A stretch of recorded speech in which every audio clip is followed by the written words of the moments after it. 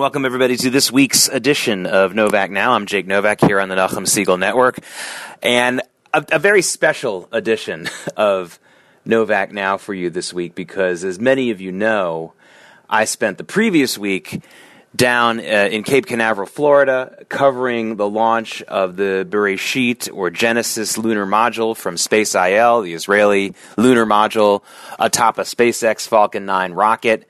It was an incredible experience that I'm going to give more details about here, and I have to say it was just, again, if you have a chance to go to a launch, even if it isn't a launch that has anything to do with Israel, go to a launch. It's exciting. It ends quickly, but of course, luckily you're in a very fun part of Florida. Cocoa Beach is really close to Orlando and all the things you can do there. And there are going to be more launches in the coming months than we've seen in previous years, thanks to the activity that SpaceX and NASA are doing together. So I wanted to make that little pitch there because it's a bucket list kind of thing to do. It's an amazing experience, and it doesn't really cost that much. I mean, airfare tickets cost, or if you're driving down there, I understand there's a cost there and there's a hotel cost involved, but the admission to go to a very good viewing area for any launch is like $20. So, not bad. At least that's not one of your major expenses. And $20 per vehicle, not per person. So, you can load up the vehicle with your family and friends and watch a launch. But that's going to be the main topic of this week's Novak Now. But I want to talk about a couple of other things before and after I get into the launch.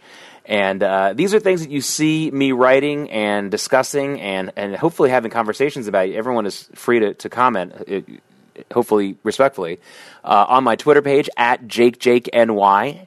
That's my Twitter, @JakeJakeNY. That's the most active part of my social media arsenal. I also have a couple of Facebook pages. You just look for Jake Novak, Novak, and you'll find me. So before I talk about the launch, I want to talk a little bit about Israeli politics because there's been some interesting developments in what looked like it was not going to be the most exciting election in Israel. Now seems like it might get a little bit more exciting because there is now an attempt, and apparently they're making some progress, to join all the anti-Netanyahu parties together into one party, into one group that will attract all the voters who don't want Netanyahu. It's a little bit dicey. That's a needle that has to be thread because very often some of these intramural rivalries among the left and the right are stronger than overall loyalties. So just because two voters in Israel might not like Bibi Netanyahu and not want him to be prime minister anymore doesn't mean they'll vote for each other's party to get that done. But with Benny Gantz's new party, the Israeli Resistance Party, and with Yair Lapid joining together, and some rumblings from Meretz and from Labor and from some of these other groups that they might all join in, we could have a real challenge in Netanyahu. I guess the initial polls right now show, not the initial polls, the latest polls show Benny Gantz with some kind of a lead over Netanyahu, although I think that will fade, and I'll talk about that in a second. But clearly, we could have a little bit of a cliffhanger election, more than we thought. The only cliffhanger going into last week for the Israeli elections that most people thought was, well, Netanyahu will still be prime minister, but let's see how the other parties work out. Let's see who the number one opposition is going to be. Let's see if Benny Gantz is able to get any traction, the whole thing. And now there seems like there may be more of a challenge to another few years of Netanyahu as prime minister. As it is, Netanyahu is the longest-serving Israeli prime minister now. He is on more than 10 years of this current run as prime minister. And, of course, he had the 3 years from 1995 to 1998. It's incredible that there's someone who's been prime minister of Israel longer than the first prime minister, David Ben-Gurion, who had a couple of stints as prime minister himself and was basically the founder of the modern state of Israel from a political standpoint. But he has. I mean, Netanyahu's been around for 10 years in a row as the prime minister of a fractious political country like Israel is really amazing. And if Netanyahu is somehow defeated in this election, you're going to see a ton of headlines about how this is a stunning defeat and a horrific humiliation and all that kind of stuff. I don't know if that's going to happen. I still think that Netanyahu holds on. But if he does lose after 10 straight years in Israel, it's anything but a horrific or terrible humiliation. I mean, it's amazing. Every single day that he continues to be prime minister is still an amazing stretch for a country that has shifted very, very strongly with the political winds over the years. And just one example of that is that the party that really dominated Israeli politics, not just politics, but everything about Israel, really, almost to every single category, including some religious stuff, even though they were a secular party, the Labor Party, which really, founded the state of Israel, created a whole structure of hierarchy, created monopolies within business and within even the military. I mean, the nepotism and other things that were involved with the Labor Party for so many years, this dominant force in Israeli politics is just not even on the radar anymore. And to me, that just tells you, again, how much this country shifts from one side to the other or from one party to another very quickly.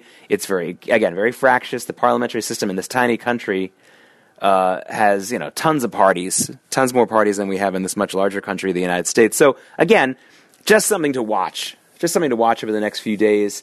I think that Benny Gantz gets a little bit of a goose in the polls every time there's some kind of new revelation that goes on. He joins with Lapid now, so he's getting another goosing in the polls. When he first officially became a candidate, he got a little bit of a goosing in the polls, and then it dies off.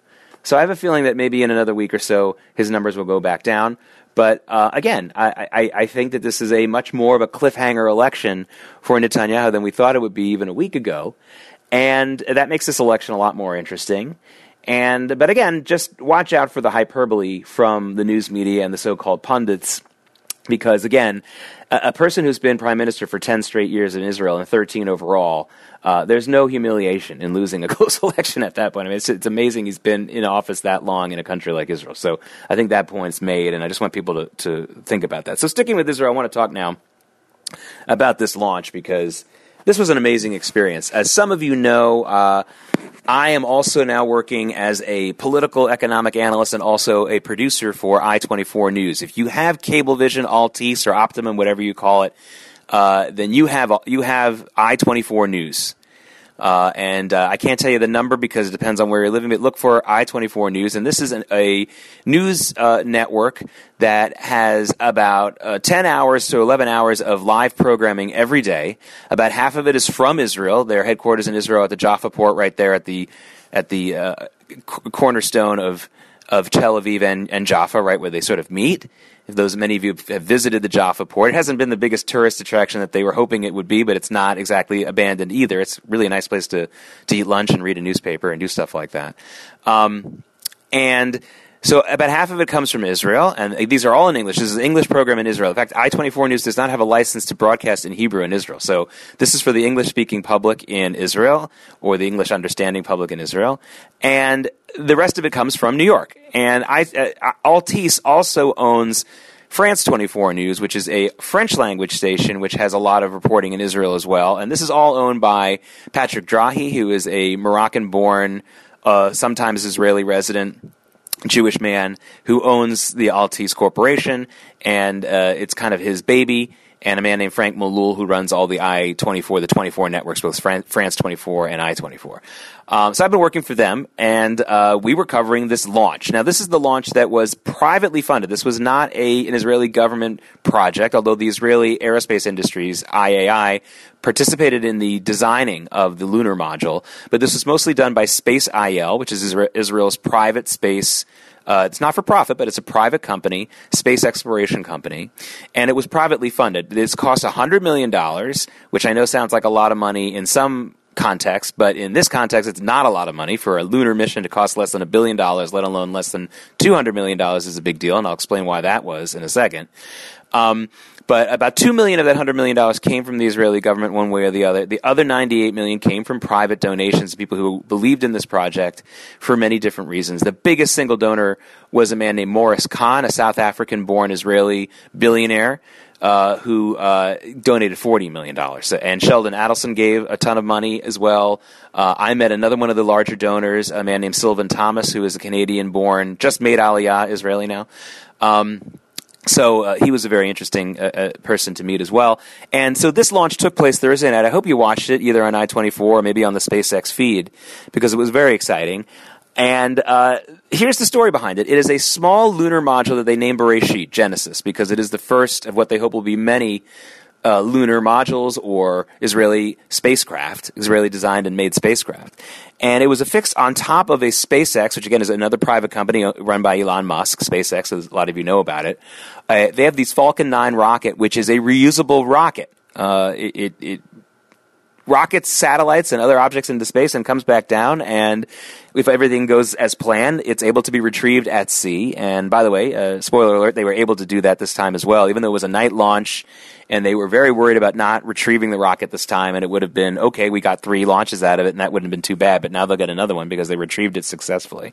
And on top of the Falcon 9 were 3 payloads. On the top payload was the Bereshit, the lunar module. The middle payload was it was an Indonesian telecom satellite, which paid for most of this launch. This is a private company in the Indonesian, state-run telecom company. And then on the bottom was an Air Force military payload that we didn't know a lot of information about because it's a military payload and they don't want us to know a lot about it. So Israel was able to cut down most of the cost because they carpooled, whatever you want to call it, this launch. Had they been the only occupant on top of the Falcon 9, they would have had to have paid a lot more money.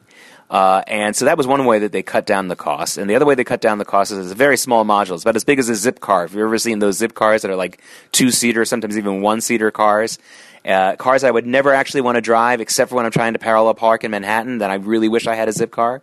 Otherwise, I don't want to be on the road with one of those because I don't feel like it's safe. But that's how big it is. And most of the weight of it is fuel. And a couple of other science and technology aspects of this, which are not too hard to understand. How is it getting all the way to the moon? It is now in Earth's orbit. It's going to do 6 full orbits of the Earth, build up a momentum from the gravitational pull of the Earth on every orbit until it has enough power to slingshot itself towards the moon, get to the moon using rocket thrusters as a little help and course correction here and there, and then when it gets close enough to the moon, the plan is for the moon's gravitational pull to pull it in, and after an Omer, which I thought was very interesting, after 7 weeks exactly, 49 days, the plan is for it to land softly on the moon on April 11th. So again, the launch went right off in time. Now this was funny. My crew got to Orlando, the area Orlando and Cocoa Beach on Wednesday. I mean, the launch was Thursday night. We got there on Wednesday and we rushed to get to the official news conference, the Space IL news conference at the Orlando Marriott Resort, this huge complex. We just barely got there in time and got a very good report out of that. Then the next morning we were reporting from the Cocoa Beach area where we had a good shot of the NASA headquarters across the water. And then Thursday we went and got 2 special things. First was something that was very, very exclusive. Only about 30, maybe less, journalists got to go to the actual launch pad. When you go see a launch, you don't see it from the launch pad because you would be incinerated. You got to be a little bit further away. But before the launch, of course, you can go if you have the special pass and you have the clearance, which we got. And we went right up to the launch pad, and it was launch pad 40. And as soon as I heard that, I was I was really on cloud 9 because I know that the launch pads 38 and 39, right next to the launch pad 40, are where all those Apollo missions, the ones that went to the moon, lifted off from. And it was just a great feeling to feel like, here, the United States hasn't landed anything, human or machine, on the moon in more than 40 years. Here is Israel trying to do this now for the United States for the first time in more than 40 years. And we're passing the baton over to Israel, so it's 38, 39 to launch pad 40, which I really thought was great. But getting right on the launch pad was very cool. And I took some videos. Again, if you have my Twitter feed at JakeNY or my Facebook page, Jake Novak Facebook page, you scroll down and look towards Thursday, you'll be able to find the videos where I have a little bit of commentary about the rocket, and you'll see the video of the rocket from the launch pad, which you probably didn't really see anywhere else. So that was a lot of fun. And then they took us a little bit later in the day to the viewing site where everyone backs in their cars right up to the water there. They ask you to back up because they don't want any headlights ruining anyone's camera shot of the launch. And there were no other television networks covering that launch live. I mean, there were a couple of local television networks who were covering it, and I think they were just doing it on tape. We were doing it live for I-24 News, and we were right there. And then a crazy thing happened. They told us, listen, we knew this before, that the launch window was from 8:45 until about 9:17. And they said after 9:17, if we aren't able to get this launch to go, then we'll have to wait for tomorrow. And we thought, listen, there's so many different factors here. What could happen? And then at 8:44:50, they start the 10-second countdown, and we're like, oh, my God, this is going off on time. And the joke we were all making is that here you have an Israeli-Jewish project going off right on time. Clearly, this is a giant leap for the Jewish people that we're doing something on time like this. And it lifted off, and it just went perfectly. And when that rocket is going over your head like that, and you feel the heat from the exhaust, and you feeling that rumble from the rocket, it's an amazing feeling. It's an amazing experience. Again, I suggest everyone go to a launch. If you can do it before you run out of time for it, and do it while they're doing these very frequent launches. I believe now the next launch that SpaceX is going to do is early March. It might even be March 1st. I'm not sure. So whenever it is, check it out, because that might be your next chance. If you happen to be in Florida anyway, you might as well just do it. It's a really amazing experience. This is an important project. So I want to talk a little bit about the project, more than just the ooh-ah factor and the wow factor of the launch and all of that. I found out some things that were really interesting that I didn't know before, and I think a lot of people don't understand if they know about Israel. We've been told for years now, and it's true, Israel is a startup nation, this technological, pharmaceutical, biotech wonder, and it is defense tech, all that kind of stuff. They're great at all these things. We know that. But what we may not know is that among the leaders of the tech industry and the leaders of the academic world in Israel and the economic world in Israel, there has been a growing fear over the last few years that the younger generation now, the teenagers and the younger children in Israel, are not as interested in technology, biotech, pharma, that all kind of stuff like their parents or maybe their older brothers are or sisters are. And there's a fear of that. And, it's not completely unfounded. If you know how economic cycles work and how things go in any country of any size, these things can have an ebb and flow.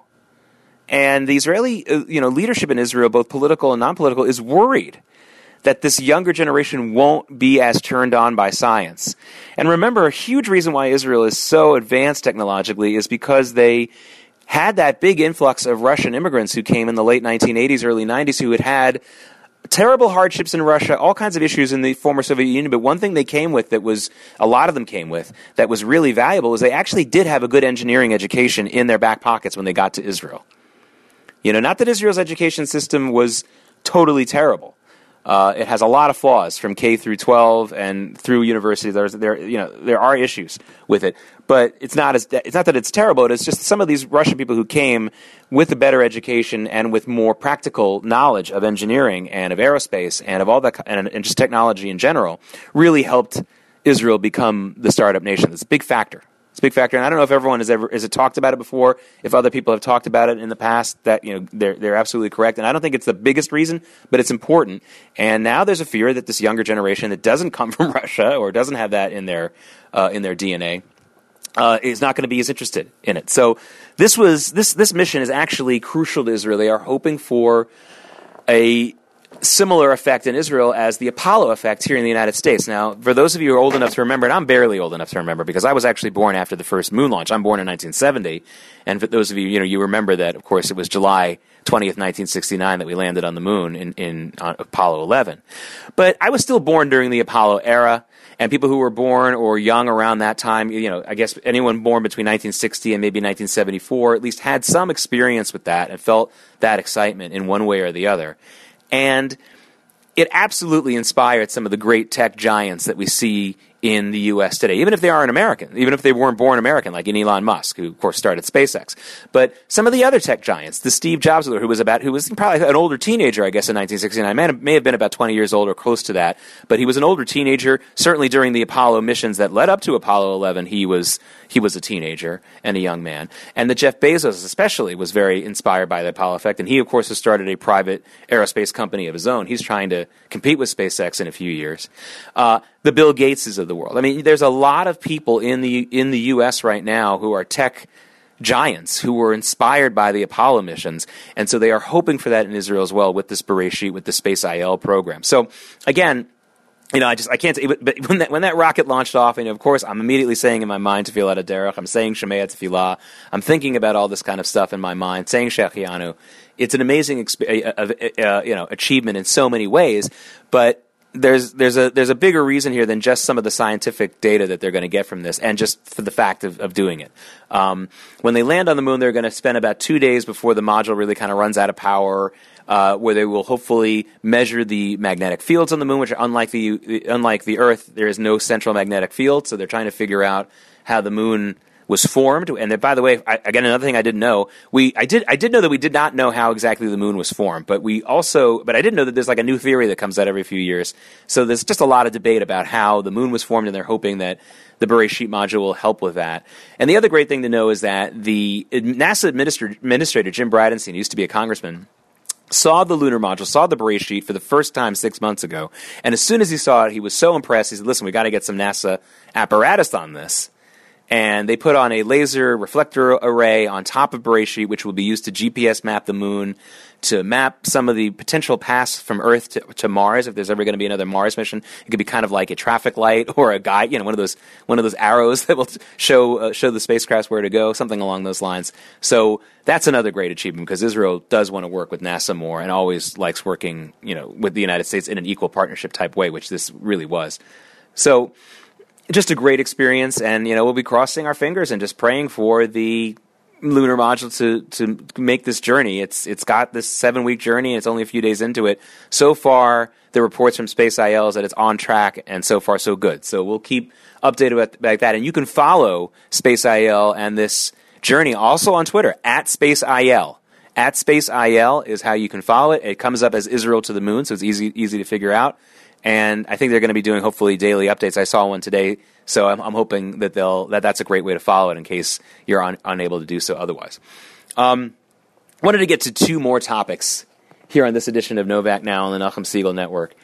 I wanted to talk a little bit more. There's a little bit of an update, and I think it's a small thing as far as its length and maybe even who it's coming from. But it's a very, very big deal in this Amazon decision, as you know, to pull out of their previous agreement to come to New York City, specifically Long Island City, with a second headquarters, or at least half of their second headquarters, 25,000 jobs promised. And we all know, hopefully by now, that offer has been rescinded. Amazon cited political opposition to the move and not wanting to have to deal with that headache. And there were people who were cheering it, including the newly elected Congresswoman Alexandria Ocasio-Cortez, who represents an area near where that headquarters would have been, and a bunch of local politicians and activists. There is a very, very informative open letter to Governor Cuomo, which is, of course, a really open letter to everyone, by Robert Mujica, who is the budget director. He's the budget director for the state of New York. And this is an important person. He understands the numbers for the state. And he writes a scathing letter to Governor Cuomo explaining the real reason why this went down, what the real problems were. And I guess he was following it a lot closer than a lot of people know.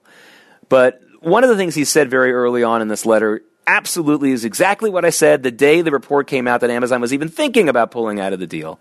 And I said this on the air on I-24 News because in addition to being a producer there, I'm the political and economic analyst on I-24. And I told the anchorwoman, Michelle McCory, who I work with, that this looks a heck of a lot like another one of those shakedown deals. And for those of you who have lived in New York long enough, you know exactly what I'm talking about. When new projects come to the city or they are proposed, there's always somebody with a handout who wants to get a little bit more for himself or herself before they approve the deal. And they find a way to get inside that line of production or that line of approval so that they can block it, so they can ask for something. And most of the time, a lot of companies try to give in. And Amazon just isn't in the giving in mode right now. So you have people like Ocasio-Cortez who really had nothing riding on this deal other than to make a name for herself on Twitter, and she opposed it from the beginning. You had people like some of these state senators who were getting involved. And what Robert Mujica talks about is that these groups, along with some union leaders, really didn't want to nix the deal. Again, this is exactly what I said on the air to Michelle McCory. They didn't really want to nix the deal. They just wanted a better deal for themselves. So there were some union leaders who knew that Amazon's construction of all these buildings would give them 11,000 union construction jobs, which are the really good jobs. So they knew that was happening. They thought, well, let's ask them for something else. Let's see if we can shake them down for more. And, of course, they wanted to shake them down for union jobs at Whole Foods, which Amazon happens to own. But it had nothing to do with this deal. It's another business that they own, somewhere else. Okay? And that was one of the things they were pushing, and it blew the deal. It blew the deal forget about Amazon, it blew the deal for union workers. I know unions are all about solidarity, but they don't seem to have a lot of smarts. And if these were Republican politicians who had done this, who had screwed this deal for New York, the unions, anyway, Republican or not, they should be camped out at Alexandria Ocasio-Cortez's office permanently. They should be camped out at some of these state senators' offices permanently. They screwed a good deal for them. They screwed some good jobs for them. And so I urge you, again, I have tweeted it myself, but you can look up Robert Mujica. The last name is pronounced M-U-J-I-C-A, open letter. And you can find what he wrote. It's not hard to read. It's not very long. And he really goes into the whole story, the real story of why Amazon pulled out and why they were pushed out. And yes, it makes things a little bit more sympathetic for Governor Andrew Cuomo and Mayor de Blasio, but to that I say, look, a strong governor and a strong mayor in a state that wasn't a one-party state would have been much more proactive and strong about stopping these troublemakers from nixing a deal like this. And Governor Andrew Cuomo is not a strong governor. He's got a temper and he's got a mean look on his face, but that doesn't make him strong. He's not. Mayor de Blasio has a lot of strong opinions, but he's not a strong mayor. And I think that this part and parcel, not so much of their personalities, but it's part and parcel of the fact that New York City and New York State are one-party entities. And when you're in a one-party state, it's a lot more important to talk the talk and not walk the walk, because you're not going to get unelected. As long as you have control over your party, you'll keep your job. But these guys are just not strong enough, and they don't have the impetus to be strong enough. They don't have the accountability that they need to have because they're in a one-party state, one-party city, and they're going to fumble these things too. So I put a lot of responsibility on them for not doing a good enough job of tamping down these troublemakers. That's what we hired these guys for. We elect them to stop the troublemakers from ruining the city and ruining the state, and they failed. So I'm not giving them a pass, but it does tell you who started this, and it was these political lower-level activists and troublemakers who were just looking for a shakedown. They were not really against the deal, which just shows how dishonest and cynical these people are. It's really, really frustrating. One final note, because we're just about to wrap up here on this edition of Novak Now with Jake Novak here on the Nachum Segal Network. I want to talk again. I've decided now I'm going to do a running file of a malpractice type file for the news media. As a news media professional, I am not an apologist for the news media. I'm trying to make it better. And so I point out times when we, I think, commit malpractice and act like an enemy of the people. And there was yet another example this week. A guy named Will Sommer, S-O-M-M-E-R, decided to write he works for the Daily Beast. And he decided to write something about the pastry chef, I kid you not, this sounds like a joke, a pastry chef at Mar-a-Lago, this woman, who has tweeted some crazy conspiracy theories. Nothing violent. She's not saying anyone should go kill anybody. Just some crazy conspiracy theories. She believes in this, that, and the other thing. But he names the woman. He talks about where she works. He gave us a lot of her personal information, to harass the woman and to make fun of her. And you might remember there was another woman who, retweeted a Russian post or something about a year ago who was a Trump supporter, and the mainstream news media did the same thing to her. Again, another example of where the news media is acting like the enemy of the people, endangering this woman, just like they did to the Covington 16-year-old, and on down the line. And so look for that story and understand, again, what I want people to do when they hear me say this is to please understand that a lot of the product that you are looking at when you're watching the news media, reading the news media, is not only incorrect, it's dangerous. It's harmful to people. Understand that and choose wisely. Hopefully you'll find something that isn't harmful, that isn't acting like an enemy of the people. And there are just so many examples. I'd like to try to call them out when I see them because, you know what? We need to do better. We need to do better in this industry, and as consumers, you need to do better. Make sure that you're choosing better stuff. This is Jake Novak. This has been Novak Now on the Nachum Segal Network. I'll speak to you again next week.